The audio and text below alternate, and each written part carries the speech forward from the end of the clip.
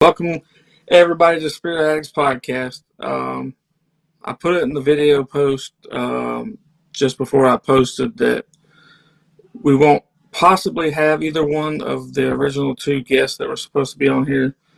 Omar has to reschedule due to not getting back home in time. He's out Christmas shopping. Powers will probably reschedule as well. We're waiting to see if he can get on, but it seems like people are having technical issues with schedules and everything else. So if one of them pops on, great. If not, we'll reschedule it, make sure that it happens. I won't lose too much faith in us, I don't think. One would be my strikeout, and the other one would be Taylor's strikeout. So I do apologize on my part, and I know he does on his part, but, shit happens. There ain't nothing we can do about it. I can prove to you they both said they was coming, so we ain't lying to you. Yeah.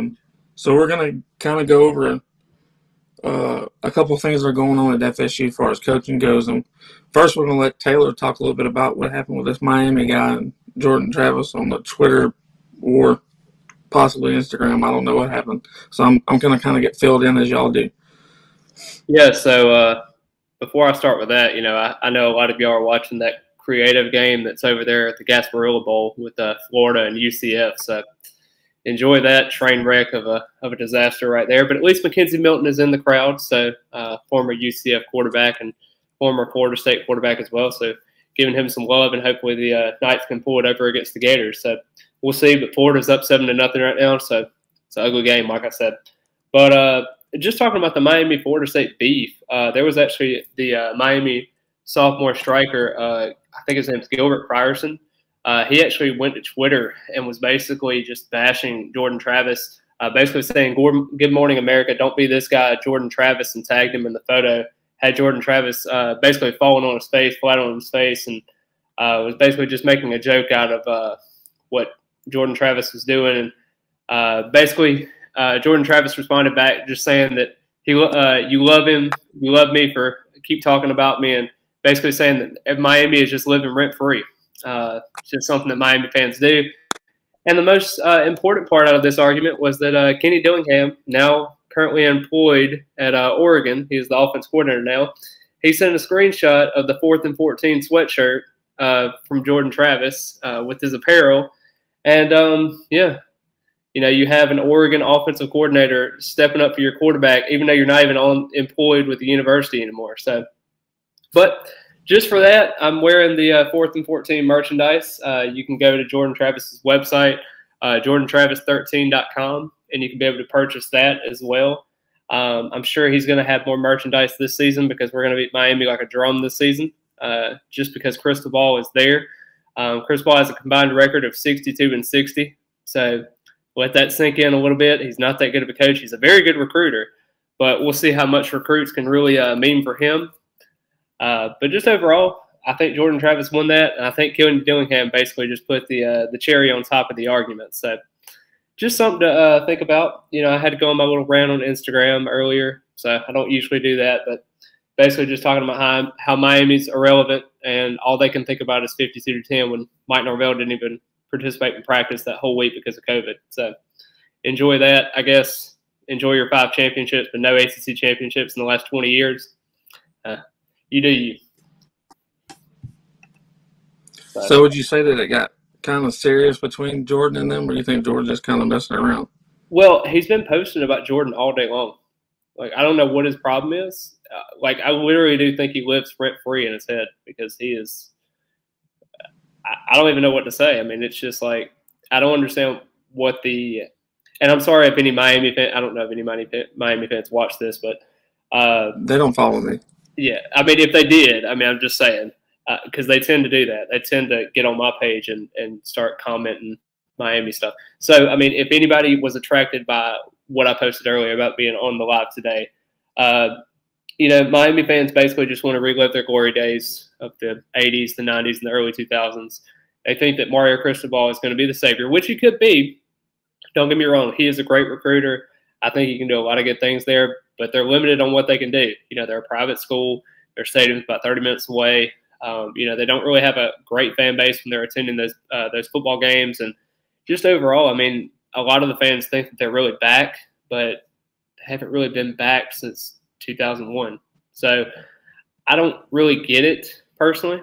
I know they've had some pretty decent seasons throughout this. They've had a couple of 10-win seasons. Like I said, they've went to one ACC championship and they didn't win. They scored 3 points in an ACC championship. So I don't personally like to take jabs at opposing fan bases or, for that matter, anything, because I could care less what Miami does personally. I really don't care.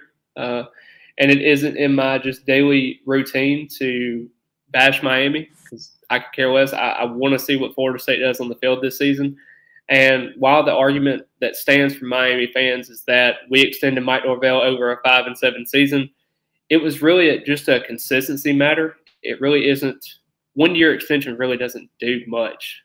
You still have a prove it year in year 3 for Mike Norvell, and you kind of see where everything goes with that. But personally, I don't lose sleep over Miami fans, and I know Jordan Travis don't lose sleep over it either. So I did post on my Instagram a little bit earlier about some of the NIL opportunities for certain players that you can go check out.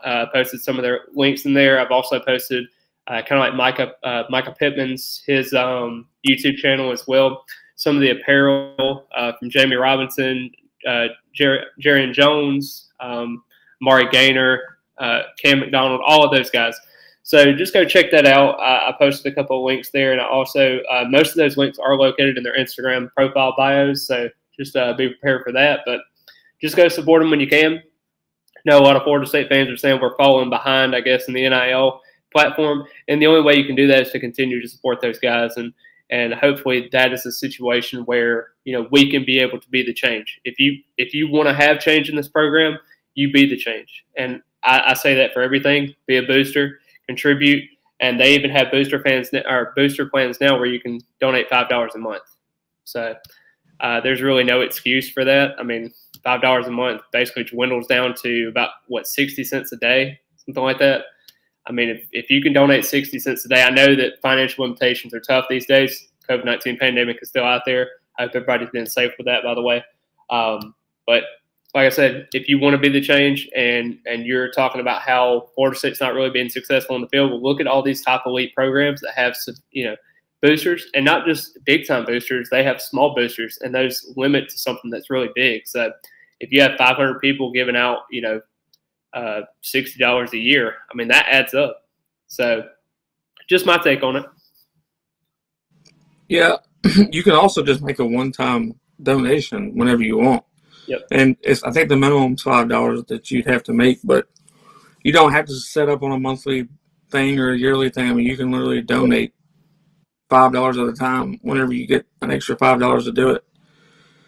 I understand that a lot of people are season ticket holders and they pay their contributions that way, and that's great. But if you ever have an extra $5, $10 that you could put more toward the boosters, that would be great as well. I do push people pretty hard to become boosters if they're not, or donate if they can, because a lot of people, and it's been pretty hard. They used to have it, a set where I think $25 a month or something to that effect. And yeah, I can see where that becomes somewhat, okay, that's pinching the wallet a little bit too much, and I got to be careful. But if you have an extra $5 you want to donate it every 3 months, whatever. 60 cents a day to me is, I'm blessed to have the job that I have. So I get to donate as much as I'm willing to. I don't necessarily have too much holding me back from doing what I need to do. So that's one of many. I will say this. I did get a small report back because I was asking, because when I posted it on Twitter, then I saw a couple other big sites start posting it. Taylor posted it. Then I want to say Chop Chat, War Chant, a bunch of people the same day. I'm not saying that I nor Taylor started it, but that's the first two that I saw post about being a booster. And then a whole bunch of folks started posting it and pretty much saying the same thing, that you could do it, as cheap as $5 a month and etc. Well, I spoke to the new AD, Michael Alford. He actually liked a lot of my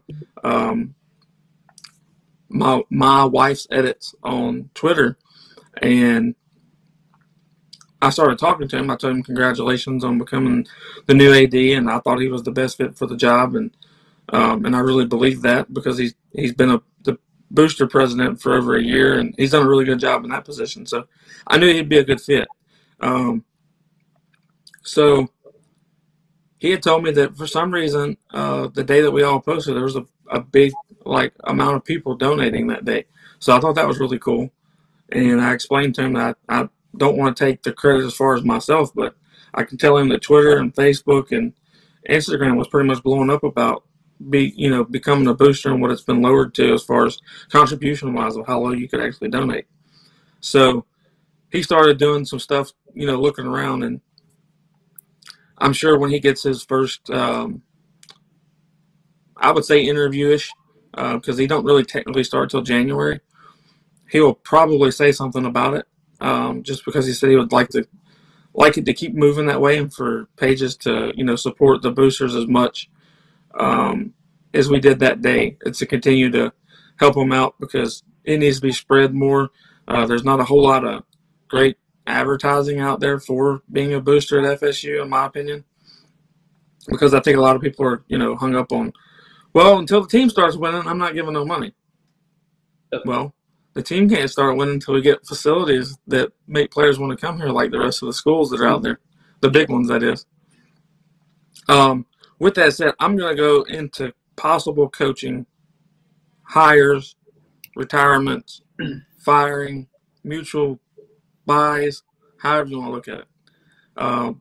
Taylor's going to be a little bit vague on this more than I am.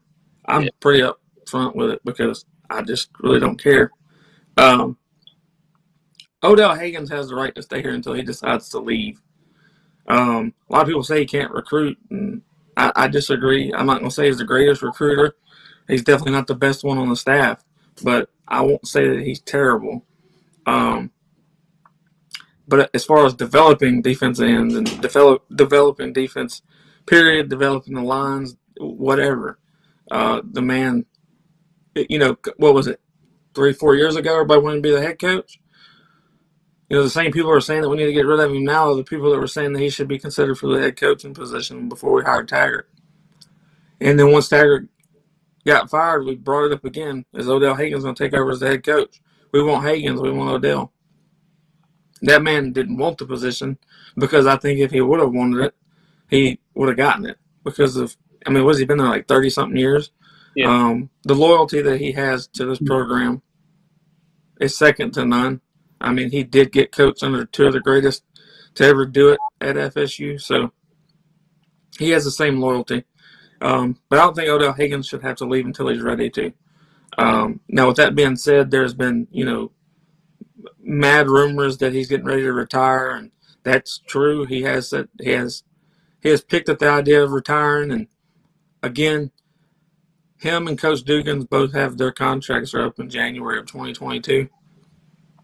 Now, does that fall on a certain day? I don't know. I would imagine. I will say this though, with them last day basically being January 31st of 2022, that really isn't because of them being on the verge or the staff did that. It's because they were under an old regime, so they basically kind of extended at different times. So that it really isn't a clarification on why that is. That's exactly the reason why. So just to give you a thought process on that one. I got you. I don't think Dugan should be completely removed from the staff if he doesn't want to be. Like if he wanted to become an analyst or something to that effect, I think that would be a good fit. As far as him being the wide receivers coach, no. For us not to land a single 2022 receiver in this class is like, if that's not eye-opening for the entire staff, the entire Boosters Club, and the entire fan base, then maybe you should open your eyes a little bit wider, because not landing a wide receiver it just doesn't make a whole lot of sense to me. I don't understand why we couldn't. Now maybe there's, unforeseen things that happen, but I do not believe that this staff, with Mike Norvell being a wide receiver coach at one point in his career, with Dugans being a player at FSU at one point in time, and Dugan's having the resources that he has to bring in recruits, for him not to get one wide receiver this entire all season. We recruited the entire season. But, it's just, I don't get it. I understand that we had, Mortimer on the hook for a while, and he flipped to go to Louisville. And I understand that Kevin Coleman's still out there. But he's not coming to FSU, in my opinion. I hope I'm wrong. I hope I'm dead wrong. But I don't see it happening. Well, I will say this about Mortimer. They reacted a little bit later on that process. When they saw the visits happen, of course, there's a policy with Florida State. So really, if you're going to visit other schools, they're going to cut ties. I mean, they're not going to play basically your style of play. They're not going to let you they're okay with letting you enjoy the process and visiting other schools and everything like that if you're honest with them. But if you're not honest and you're just going to different schools and just saying, well, I'm just going to do this and I'm still going to stay committed, and it just gives me another option until then, they saw the tea leaves and didn't do anything about it. And really the reason why they didn't do anything about it was because they're so desperate at receiver. And that's just being plain honest. I can't really shape it any other way. Whenever he did go to those visits for Louisville and West Virginia, you saw a situation where Florida State was kind of he was making a little bit of a run at Louisville, and Louisville was given a couple of opportunities at Satterfield's offense, and just right now, Florida State was shell-shocked on Saturday with Devon Mortimer not choosing Florida State, and quite frankly, it stung.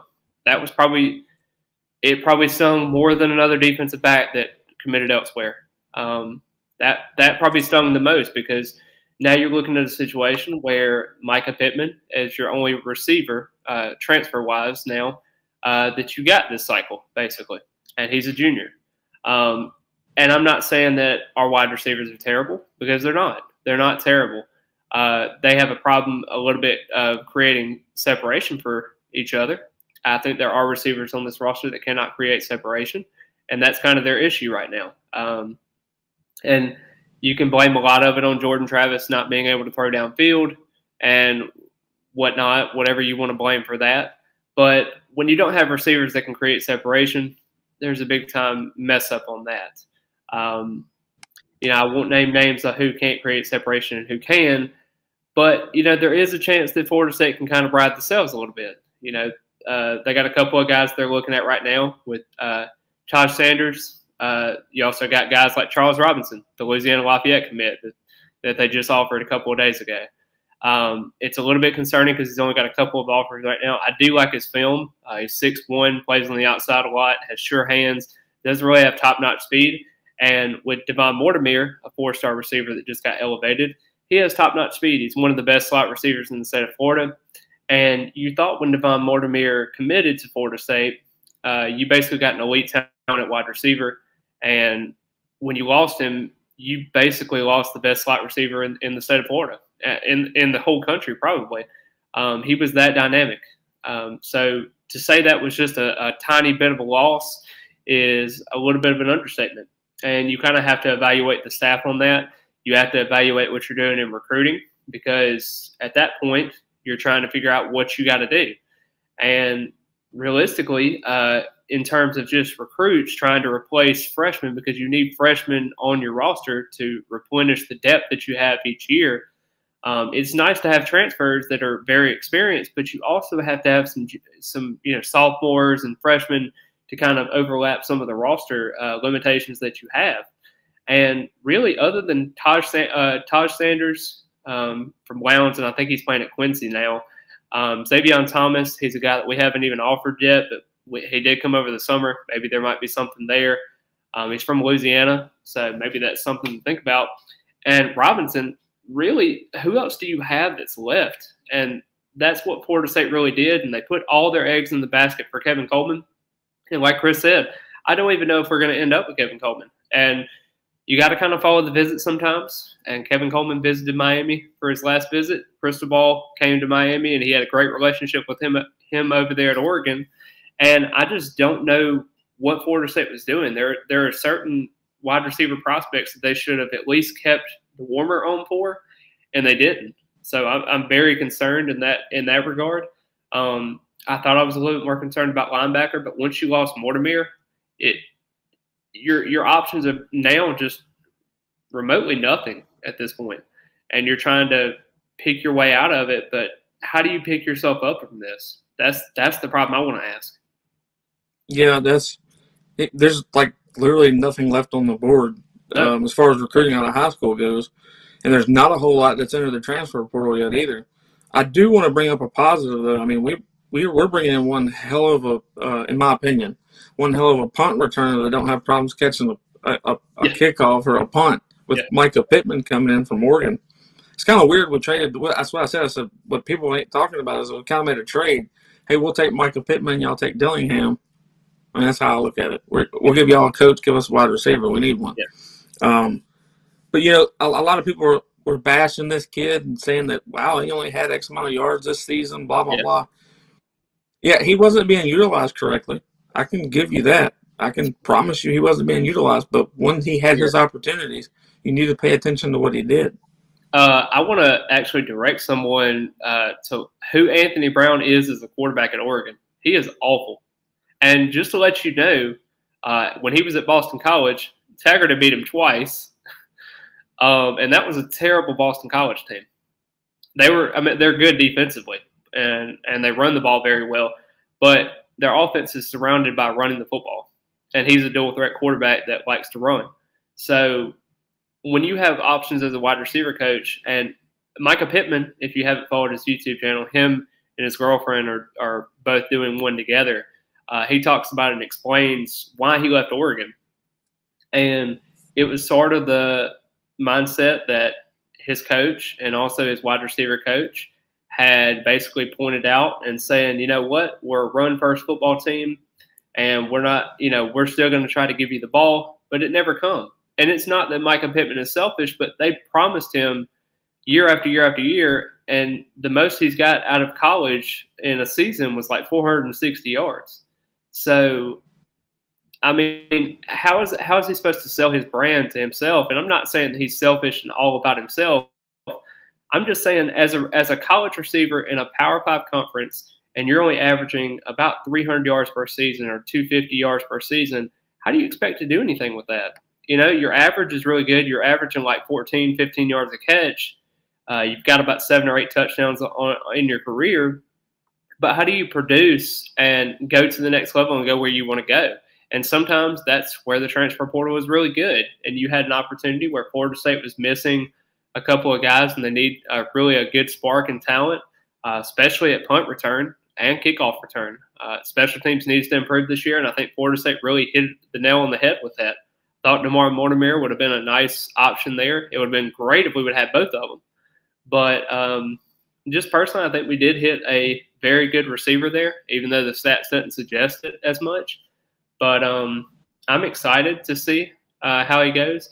And just for food for thought, that Oregon wide receiver coach that he was talking about that had promised him so much actually he is now coaching at Miami. So if you want to, point recruits to any direction, point them to that video that Micah Pittman is talking about, basically why he left Oregon. Because basically his head coach and his wide receiver coach both told him, they promised him that, and they gave him, 20 targets?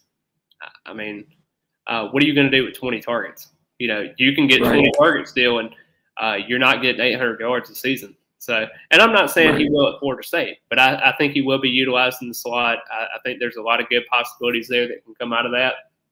And really, your only real slot receivers are probably Ja'Kai Douglas and Keyshawn Helton are probably your two that are really true slot receivers.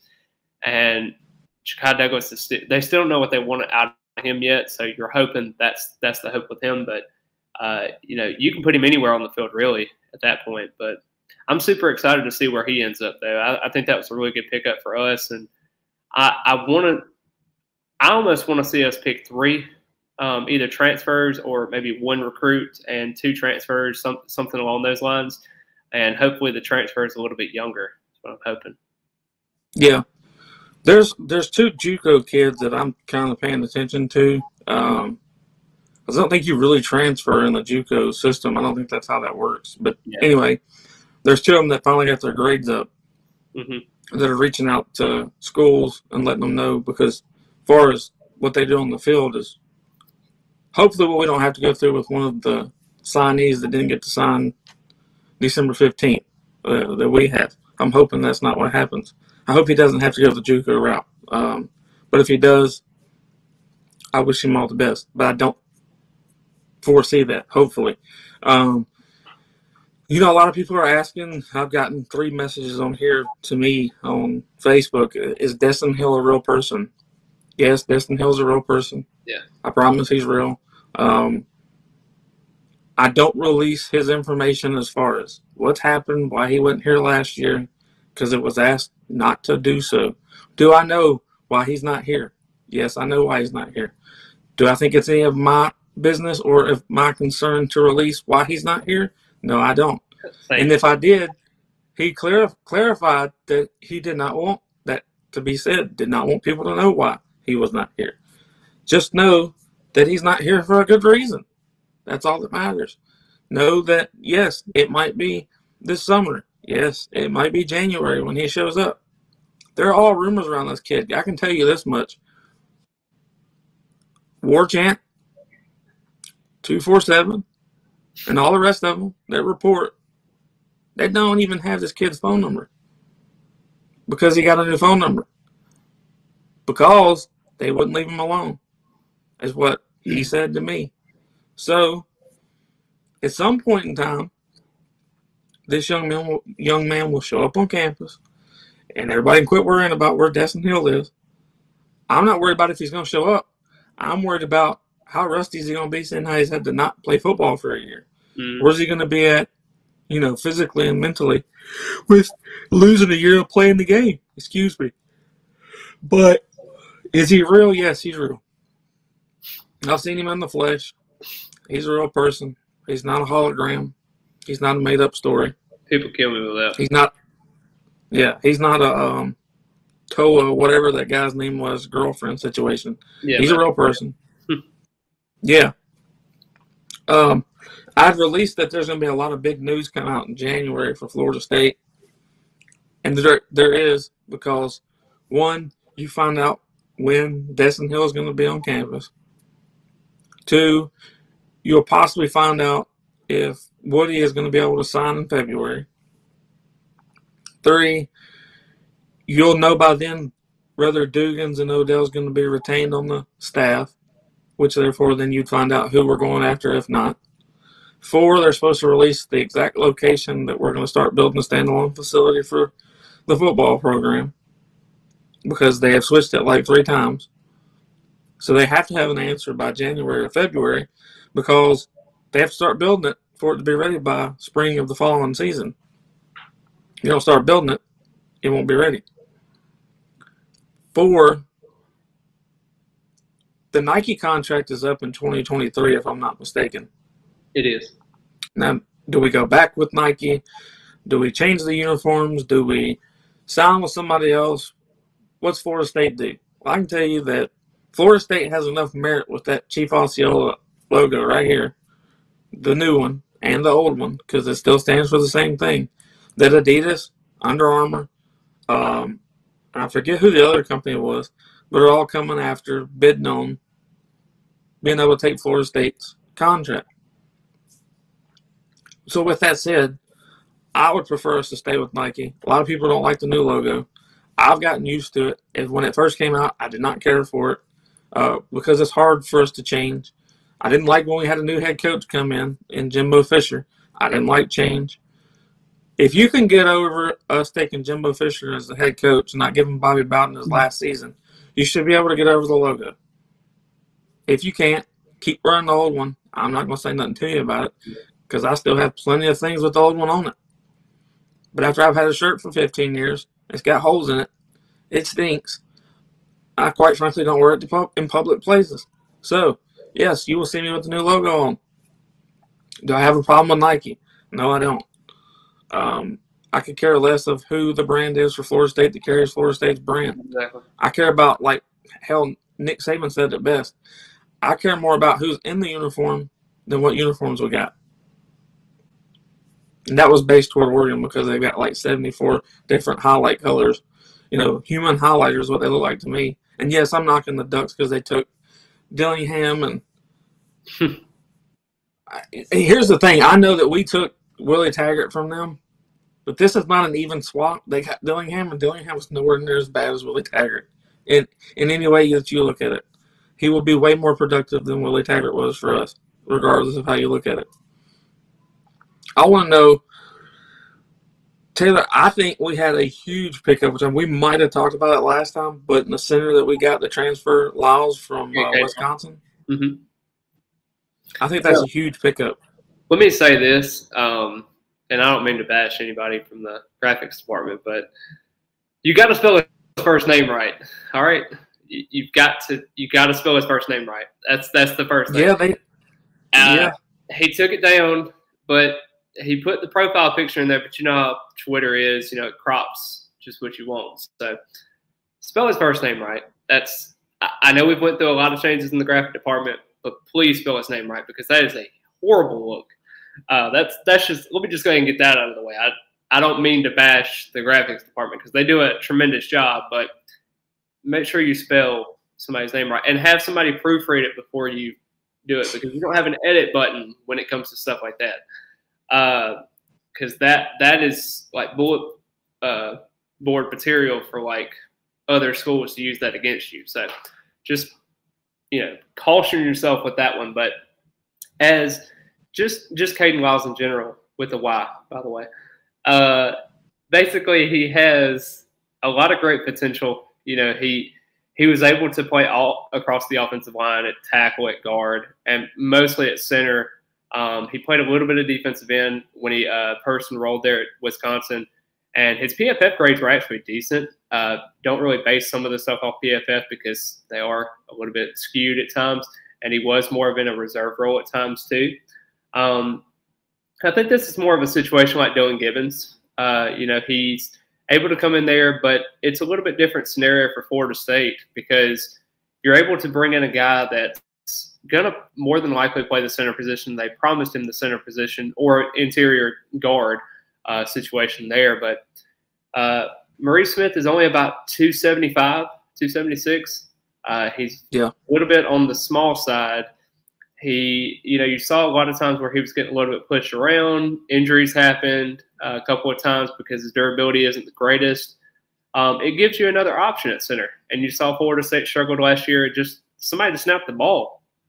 And really the only consistent option you had was your tackle Darius Washington, which I hope they slide into guard, but you got to see what you have in Bless Harris. So that's the other obstacle that you have there. But putting Caden Lyles there at center allows you to basically have Maurice Smith as a virtual redshirt option, I guess you could say. Give him another year to develop in the strength and conditioning program. And hopefully by the end of the season, you can see him at maybe 295, 300, and be a capable center. Now, with Caden Lyles, it's a situation where Florida State's going to have to figure out what they got to do there. And personally, and this is just me talking just from a logistics standpoint, I do think that he'll be the starting center next year. Now, Maurice Smith could probably push there. Maybe even Darius Washington could push, but we'll see with that. But, with him being a redshirt senior, this is a perfect opportunity for him to come in there, train Maurice Smith a little bit more, and maybe even get a guy like Thomas Schrader. I know he's been out for like an injury so far, and we didn't get to see him last year, but maybe Zane Herring can be taught up and developed. Maybe a guy like Lloyd Willis can kind of step up a little bit later on.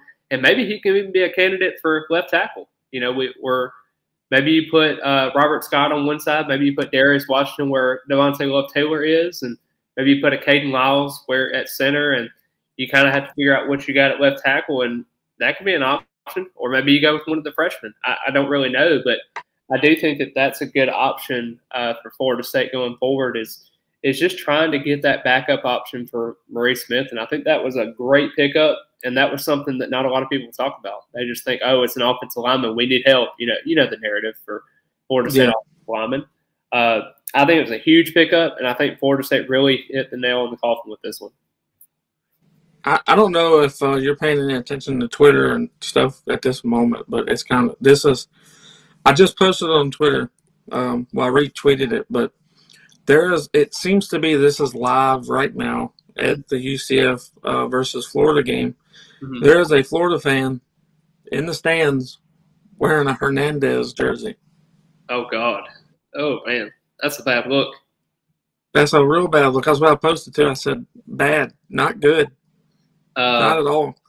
Yeah, that's pretty bad. That's a pretty bad look. Wow. Yeah, I don't know. Yes, it is. It's at the US. It's the U. It's now. It's live. Yeah, I just saw it. Yeah, that's a pretty bad look.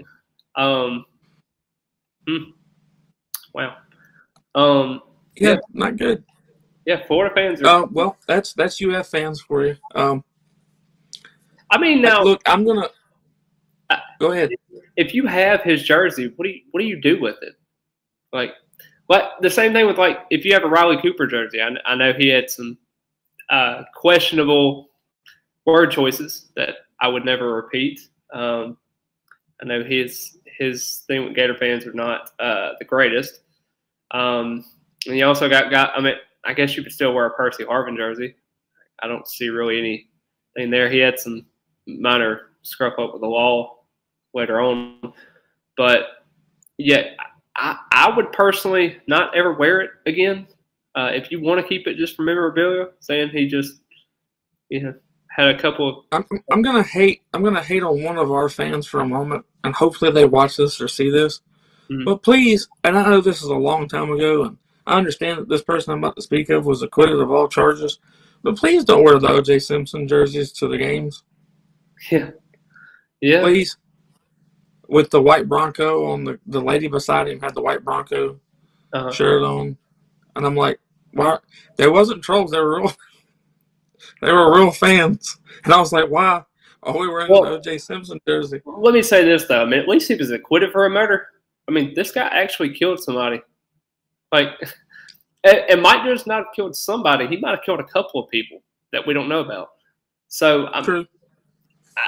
I mean, it's been like evidence is pointing this way. So I don't know. I mean, maybe Tim Tebow. I don't know.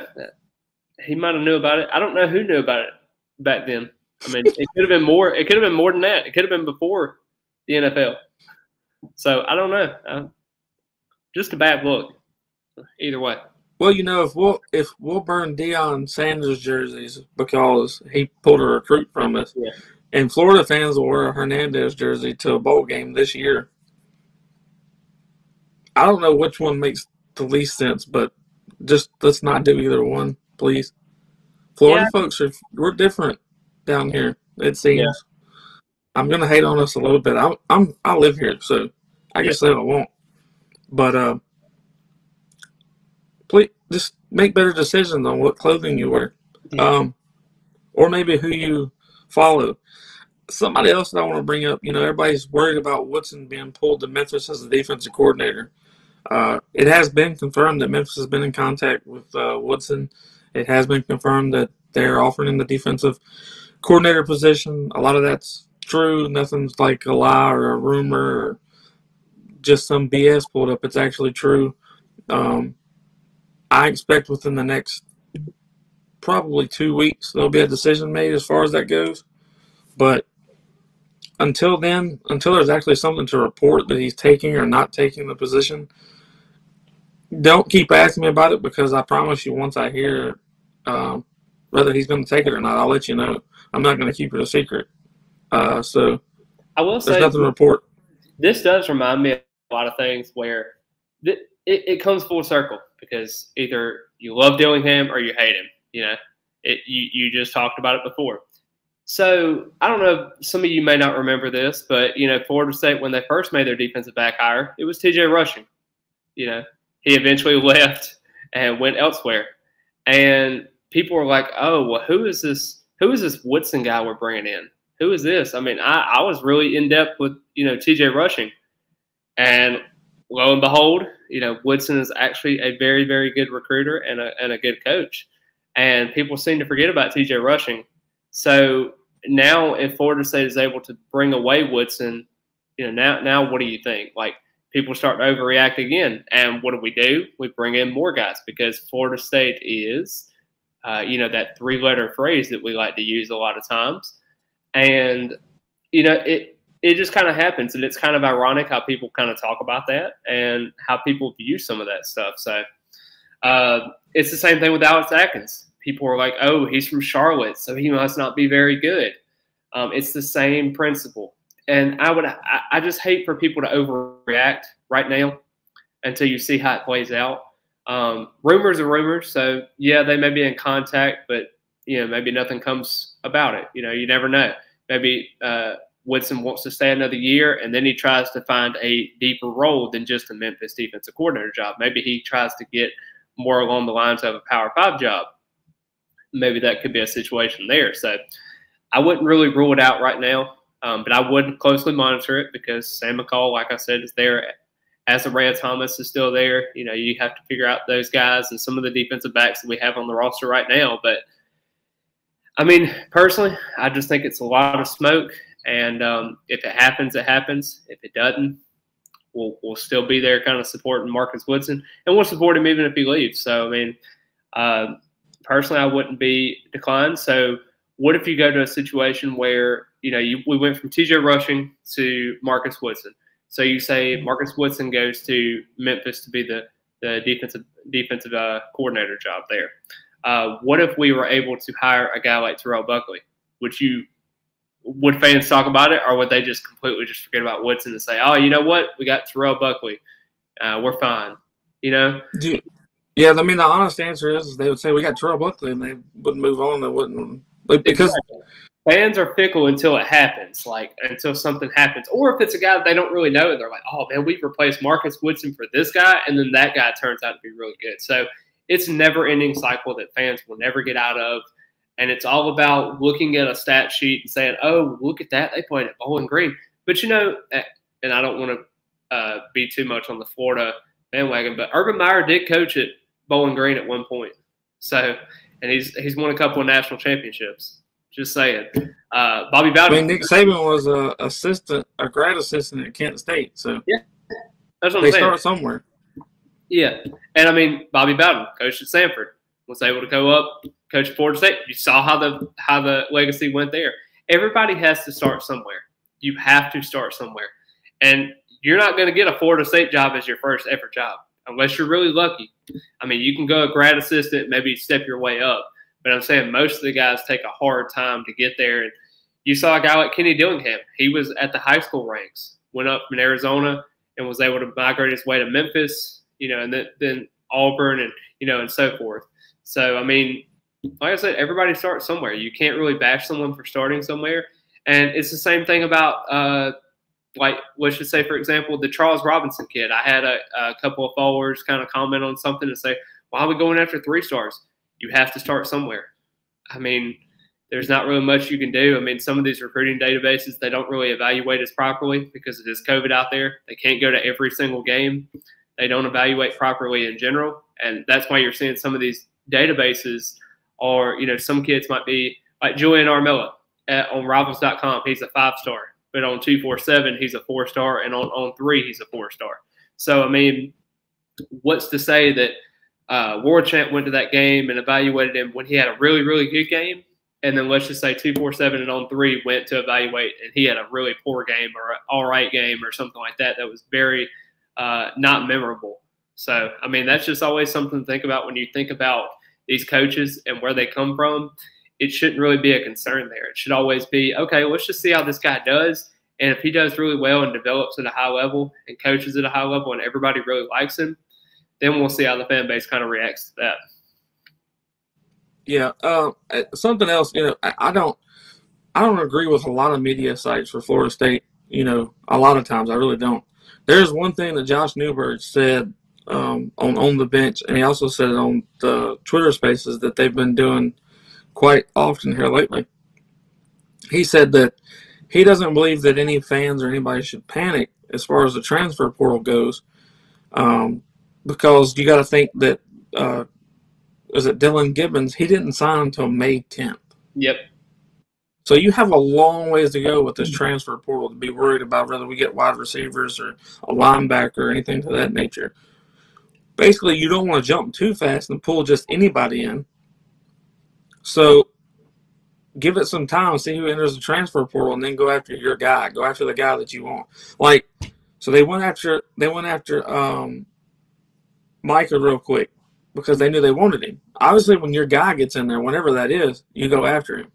And I will say Micah Pittman actually was debating whether to sign in the spring or the summer. You know, they wanted to get him in January. That's important to get him in January so they can early enroll, get practices in and everything like that. But if they're not ready, they're not ready. I mean, you can't force anybody to be ready for that. Right. I mean, all I'm saying is don't freak out because we don't have 3 wide receivers right now that we look. I think that the current wide receiver core, as I could talk, that's in there as far as like Helton, he did okay. He did okay. He didn't do great. Wasn't like blow you out of the water kind of deal. And Malik didn't like blow everybody out of the water, but he's a true freshman. This past season, that's a true freshman, and he did, in my opinion, excel in games. There was games, the ones I didn't expect him to do anything in, the games he had a bad or a great catch or a great block on the outside for Corbin or Ward that I didn't expect him to do. So I think, is he going to be a definite number 1 wide receiver next year? I'm not saying that, but let's see how the kid develops. Let's see what happens with him. Yeah, and I'm not saying that we have terrible receivers, like I said before. I mean, Malik McClain was an early enrollee, and then you also had Joshua Burrell that was an early enrollee. He had a shoulder injury this past season and wasn't really able to go or do anything for the most part. Darian Williamson was another kid they really liked in that 2020 class. And then also you had Kentron Portier, which was also another kid they really like. I mean, they were able to – that's 4 productive young receivers that they have that they really like.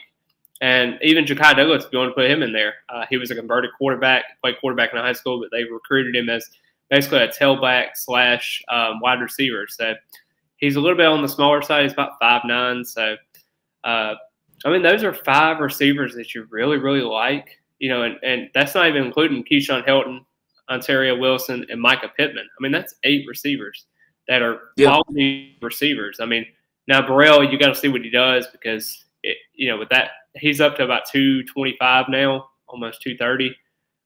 Not bad weight, good weight, not Marquise Douglas weight. He's actually doing really well in his recovery process so far. I spoke to him the other day. He should be fine going to there. He just had an infection, so he had to go back in and get that procedure done and everything. But overall, he should be good to go. Malik McClain, like I said, another year, be very good for him. But it's not a big thing. I mean, these receivers are very talented. They're capable of doing everything. They just have to do a better job of creating separation. Yeah. I mean, I think we'll see look, here's the other thing. I think our offensive line definitely got better last year. They're definitely better than they were the previous couple of years. But were they where they need to be? No, by no means was our offensive line where it needs to be. With adding these pieces that we're bringing in with the transfer out of Wisconsin, I think there's going to be a couple of 2022 kids that could, expect them to make the rotation anyway. I'm not going to say they'll start, but I think they can make the rotation in a little bit of depth. 1 or 2 of them, maybe. But with the pieces that you're bringing in where you could, like Taylor said it last time, and he might have just said it tonight, I don't know. But if you can move Washington on the inside, pull him in by bringing in some of these other guys, and you put this new guy from Wisconsin in at center, hopefully Washington – what's the kid's name that's at center now? Murray Smith. Smith. If we can get his weight up, that would help. It would help a whole lot, in my opinion. If we can get him at a good size for a center, we would be all right. But I expect our offensive line to be better this year versus last year as well. I think we're going to improve. I think when you bring in anybody else, it should help improve it. But with an offensive line that's not, able to give a quarterback a whole lot of time, it's kind of hard to get the ball to the receivers when a quarterback's running for his life. That's why you see Jordan take off a lot. And, there was a lot of mixed match on who's going to be the starter. We went back and forth like 3 or 4 games here. Is it Milton? Is it Travis? Like, who are we using? So there was just I think there was a whole lot of practice games last year, unfortunately. Like, we're trying to see what we got, who we can use where, and that's why you started seeing us either win or lose small. We started losing games small because we started putting people in the right place. Mm-hmm. So hopefully this year we got it more figured out, and we can start winning the games that we're supposed to win.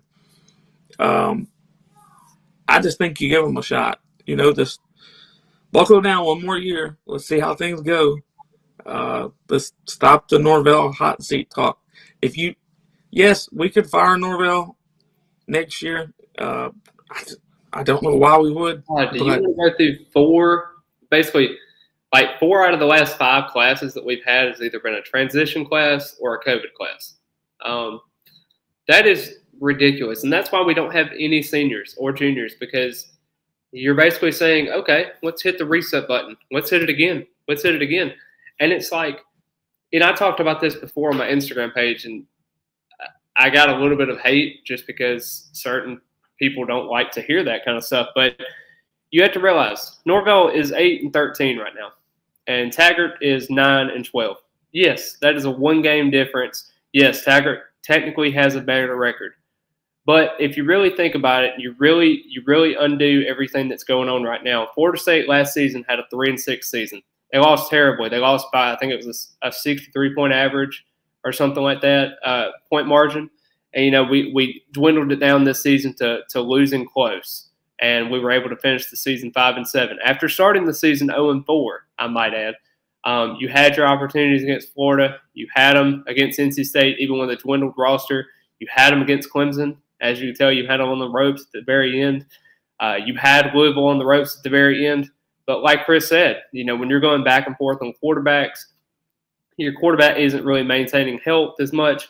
And I get it. I am one of the biggest Jordan Travis fans. I really do appreciate everything that he's done for this university. That's why I buy his merchandise. I think he is everything that Florida State stands for, and he really wants to be there and be there for his guys. I do think that he needs to get more durable, because that's going to be a situation where Florida State's going to have to get better in that regard to all of their players. And I think being in another year of the strength program, I think is going to happen. But under Mike Norvell, you've really seen a size of improvement. These guys are actually playing for Mike Norvell. They are absolutely going out there trying as hard as they can to be able to fight for him. And you can see that in the post-game speeches. You can see that after the celebration there. And you can even see it with the situation with the Jacksonville State loss. These guys were, they were lost and devastated. A lot of Florida State fans, they thought the sky was falling, because it's just where we were as a program. You're like, oh gosh, not again. You're seeing Jacksonville State plant the flag, and the rest of that. There was a lot of bashing going back and forth with certain players, but you have to understand there's a time where you hit the reset button, and it was with Taggart, because there were certain instances where you couldn't do that with administration. The administration didn't really take it seriously, and you can blame it on a lot of things. And I'm not necessarily saying that 1.5 years is probably enough for Taggart. I do think that he deserved to get a fair shot. And I think in part he did, but I think that the organization kind of understood. And you don't want to go 4 years and be a Scott Frost situation where you don't think it's never going to end. And now you're too far deep into kind of hitting that reset button. I think they hit it just in time to say, you know what, your class really isn't working out as much. Some of these recruits you're not getting. And now you go through a couple of years with Mike Norvell. It sucks that he had to start his first year with the COVID pandemic season. That really took a damper on things. You didn't have a spring. And I know a lot of first-year coaches didn't have a spring. But a lot of first-year coaches did not have 2 years before that Willie Taggart. Didn't had the 2017 debacle with Jimbo Fisher. Not a lot of programs had that. So, it's just a situation where you have to think about that. And the administration understood that. They're going to give Mike Norvell probably 4 to 5 years. So that's why I'm saying year 3 is so pivotal, because you went into a season going 3-6, went there going 5-7. If you're able to go this season and let's just say get 6-6 or 7-5, which is a reasonable expectation with the schedule they have now, I think that's doable. especially when you have Duquesne, Louisiana Lafayette. You have some decent regular season games. You have the LSU and Florida game, of course.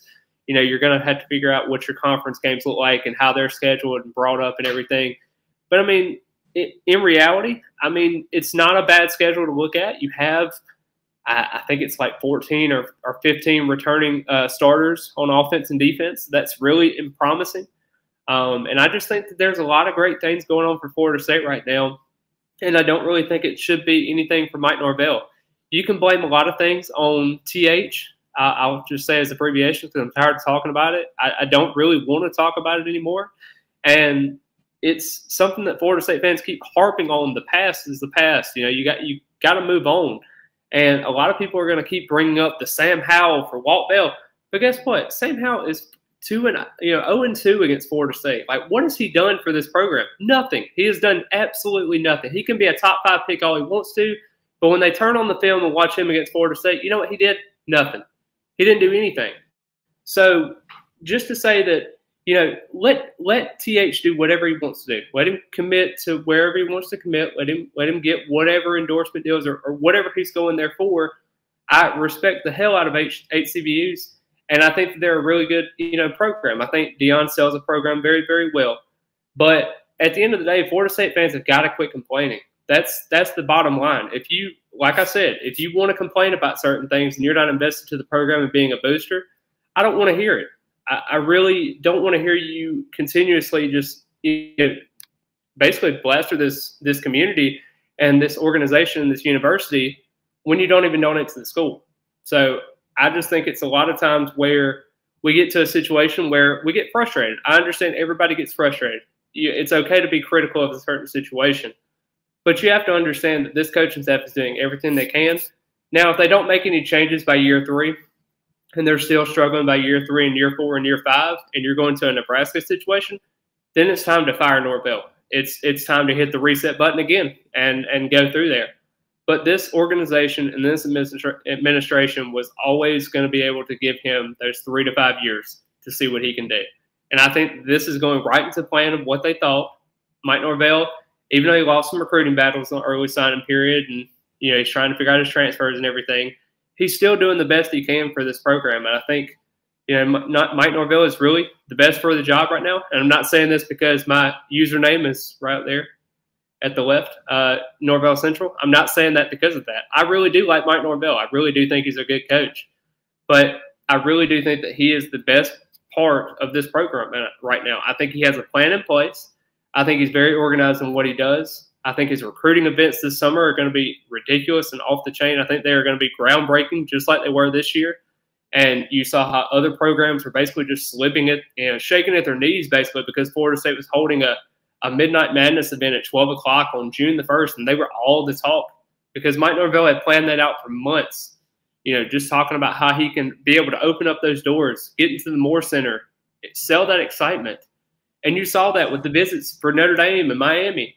Even though we lost the Notre Dame game and we lost to Jacksonville State the week after, we still rebounded, beat our arch rival in Miami, and almost beat Florida if it wasn't for a couple of things there at the end. There's a lot of good things to base this season off of, and you can't just keep harping on the negatives. If you're going to keep harping on the negatives, we're never going to get past this.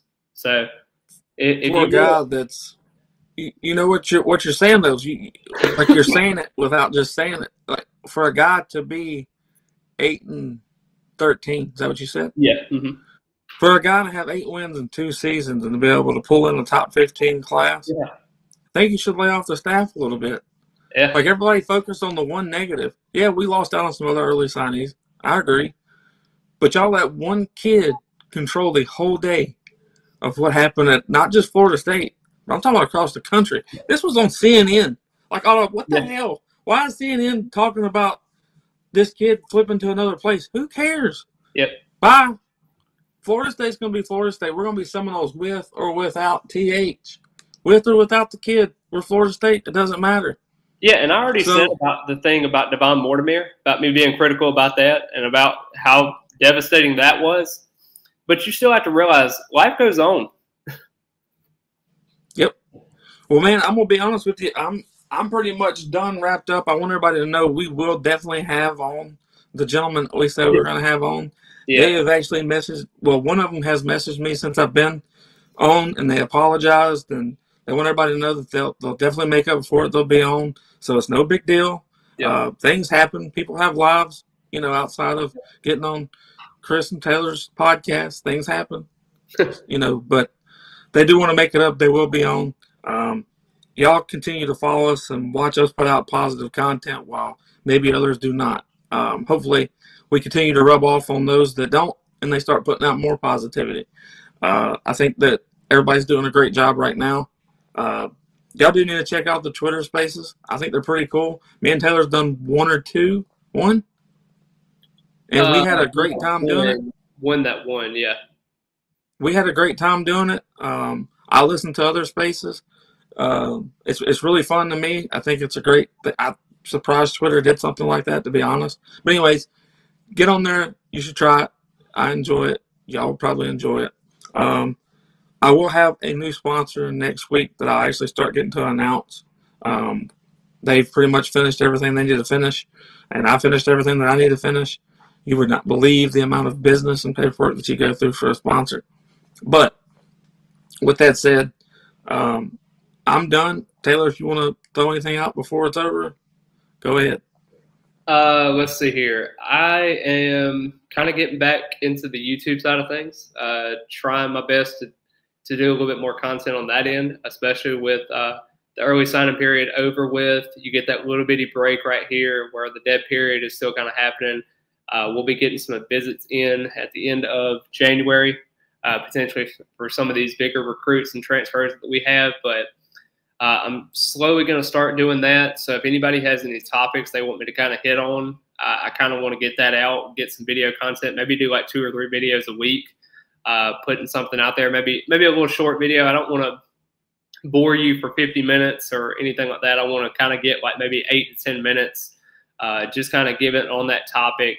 And it's, even if it's something that everybody asks a lot, I may just put it on there. Some of my Instagram followers or something like that. So that's something. My YouTube channel is just Norvell Central. You can look it up. I have about, I don't know, maybe like 200 to 300 subscribers. It hasn't been a whole lot, but I've only posted like 5 videos. One of them really blew up, so don't really know about that one. But yeah, I'm starting to do that. So that's going to be something I'm doing on the side as I continue to do my Instagram account.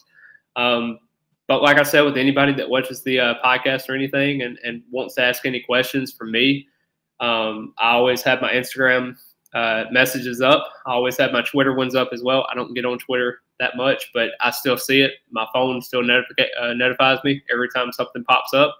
And don't be a stranger. I will never just not answer you. I will always answer whoever messaged me. I try my best at least. Comments, a little bit different story, but if you direct message me, I'll definitely get back to you. But I really appreciate it coming on here. I know this wasn't really what y'all expected today with the 2 guests that we were supposed to have on. They kind of had something pop up, like Chris said. But hopefully we get some more good content out there for y'all. And otherwise, I don't really have much. But I know Christmas is right around the corner. Christmas Eve is tomorrow and Christmas Day. So I just hope everybody's going to have a safe trip going wherever they're going or staying at home, whatever the case is. I know that the COVID-19 pandemic is still out there, so be safe at whatever you do. Make sure you just use correct judgment in what you can do, and just go from there. And that's all I really got, guys. I hope everybody has a good rest of the day, and God bless.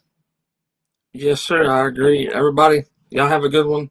Again, we'll have everybody that we said we'll have on. Trust me, they like us. We like them. They know it. Y'all have a good one, and go Noles.